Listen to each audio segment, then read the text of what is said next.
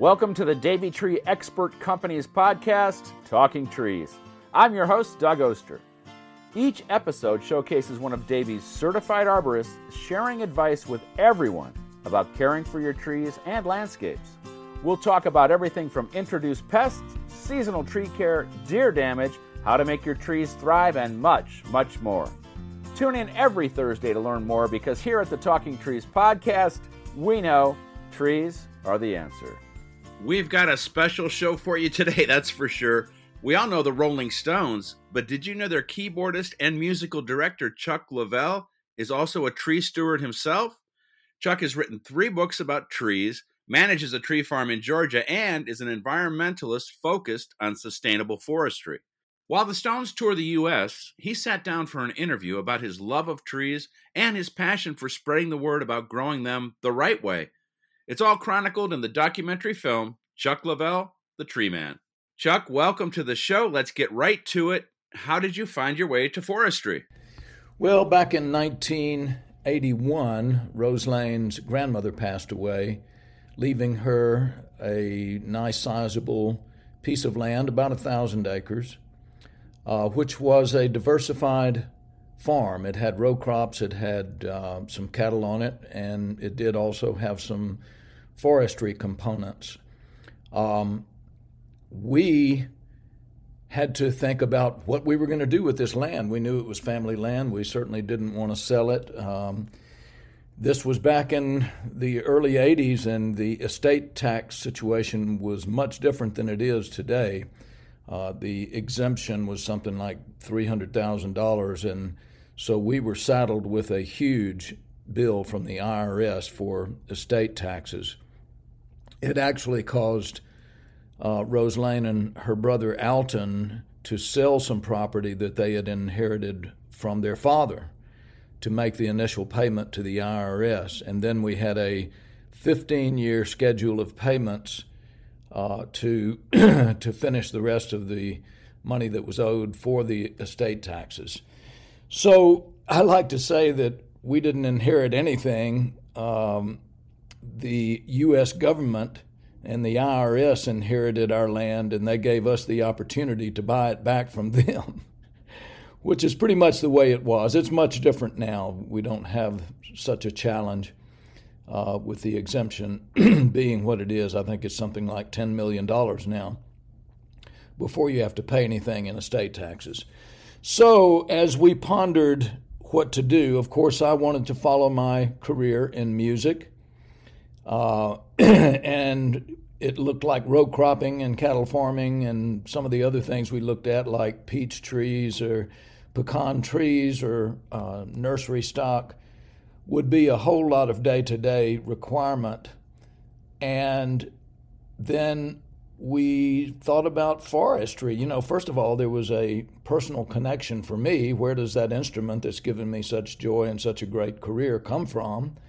And of course, it comes from the resource of wood, as does most musical instruments. So there was kind of a personal feeling of, you know, if I could plant trees and take care of them, you know, they do so many good things. Now, I'm not going to use pine trees to make a piano or a guitar, but nevertheless, many good things are made from pine trees, such as materials to make books and magazines and newspapers, and materials to build our homes, schools, churches, and of course they clean our air, they clean our water, provide home and shelter to all manner of wildlife.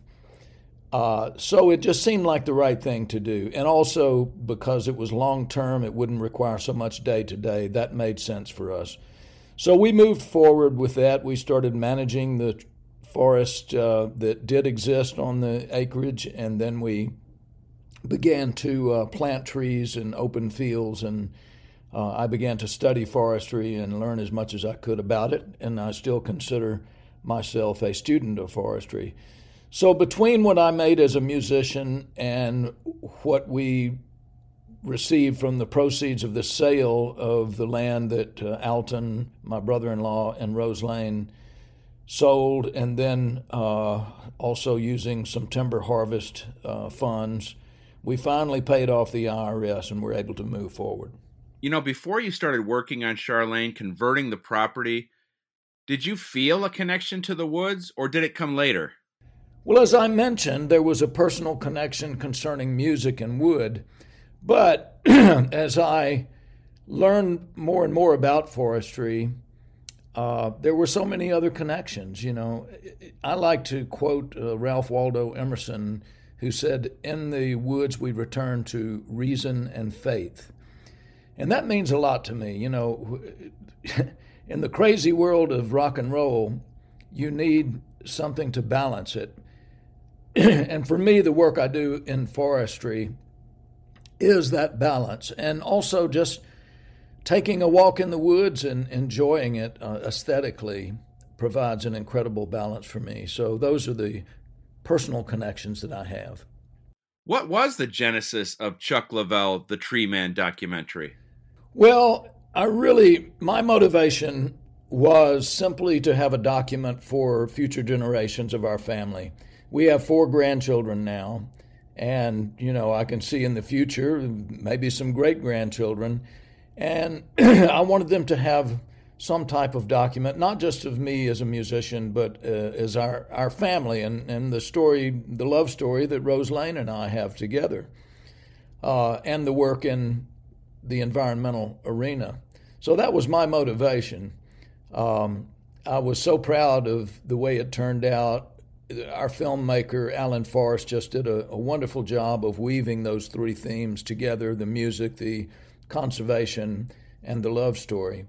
And so now I'm very proud to have that. But of course, it doesn't hurt that it also tells my story to the public, and hopefully lets people that have heard songs that I've played on or seen me live and in concert know a little bit more about my career and what I've been doing for the last 50 years. I couldn't help but notice the beautiful raised bed vegetable garden at Charlene featured in the film. Is that a Rose Lane thing, or something you enjoy too? Well, Rose Lane is definitely more the gardener than I am, but I do love going out there and helping every now and then. And we also have staff at Charlene that help with the garden. But as you know, Doug, and as your listeners know, there's just such joy that you get out of putting that seed in the ground and, looking after it, watering it, nurturing it as it grows, and then seeing those vegetables come to be, and then taking them and putting them in the kitchen and rinsing them off and enjoying fresh tomatoes or cucumbers or carrots or celery or whatever it may be. But it's really mostly Rose Lane that looks after our garden. Also in the film, you talk about Paris as not only the city of lights, but the city of trees. And they let you drive a boat through Paris? Yes, that was an incredible segment. It really was. Our filmmaker, Alan, arranged for that boat trip. And it really was so special. I can't tell you. It was a beautiful evening, late afternoon into evening, and it was a really cool little boat, and it was a very romantic setting. You're in Paris, for heaven's sake. Doesn't get much more romantic than that, up and down the Seine River. And not many people knew that about Paris, that every tree in Paris is documented. So they have an incredible urban forest in Paris, and I think it stands as a model that many other cities could follow. When did you realize not only that sustainable forestry was so important, but that spreading the word about this type of work was equally as critical? Well, once we made the decision to primarily focus on forestry at Charlene, then it began a process of studying and educating myself and ourselves, Rose Lane, of course, involved as well. And, I went to government sources, the NRCS, which I think back then was called the Conservation Service or something. But they had great pamphlets and information. And I went to the library and checked out books on forestry and land use. I went to meetings and seminars that were put on by forest organizations.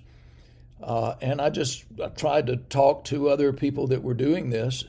I talked to foresters, and just educate myself as best I could on the process of managing forest land.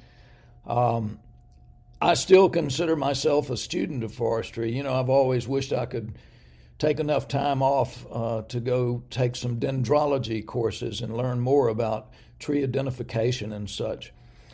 But, you know, I guess it was somewhere along the mid-'80s that I realized it was beyond just the work itself, but the advocacy that was important to let other people know how important trees and forests are in so many different ways. So that brought the first book called Forever Green, The History and Hope of the American Forest.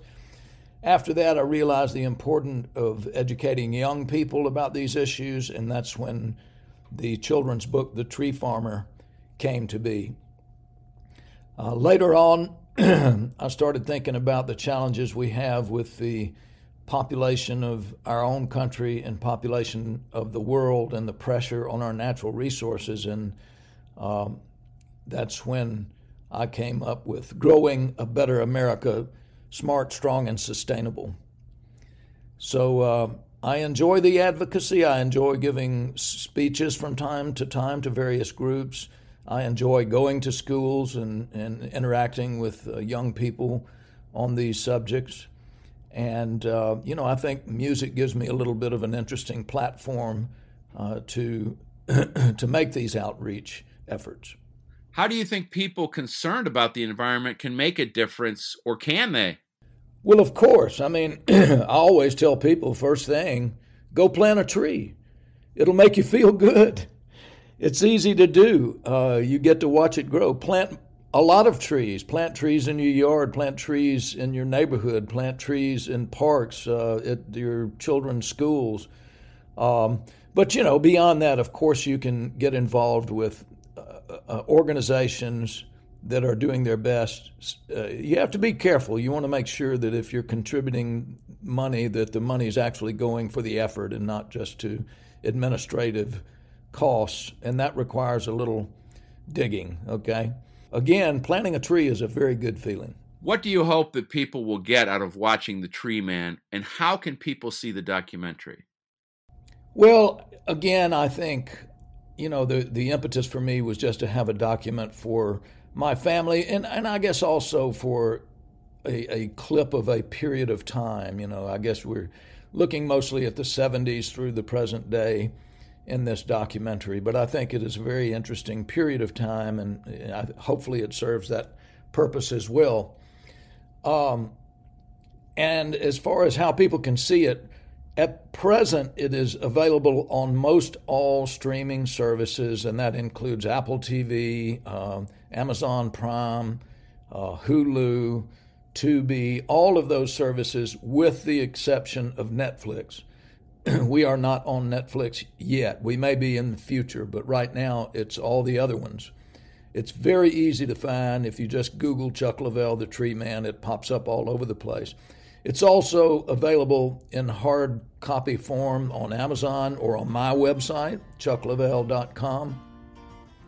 It's available in Blu-ray and in DVD, so there's all kinds of options for people to view it, and I hope they will.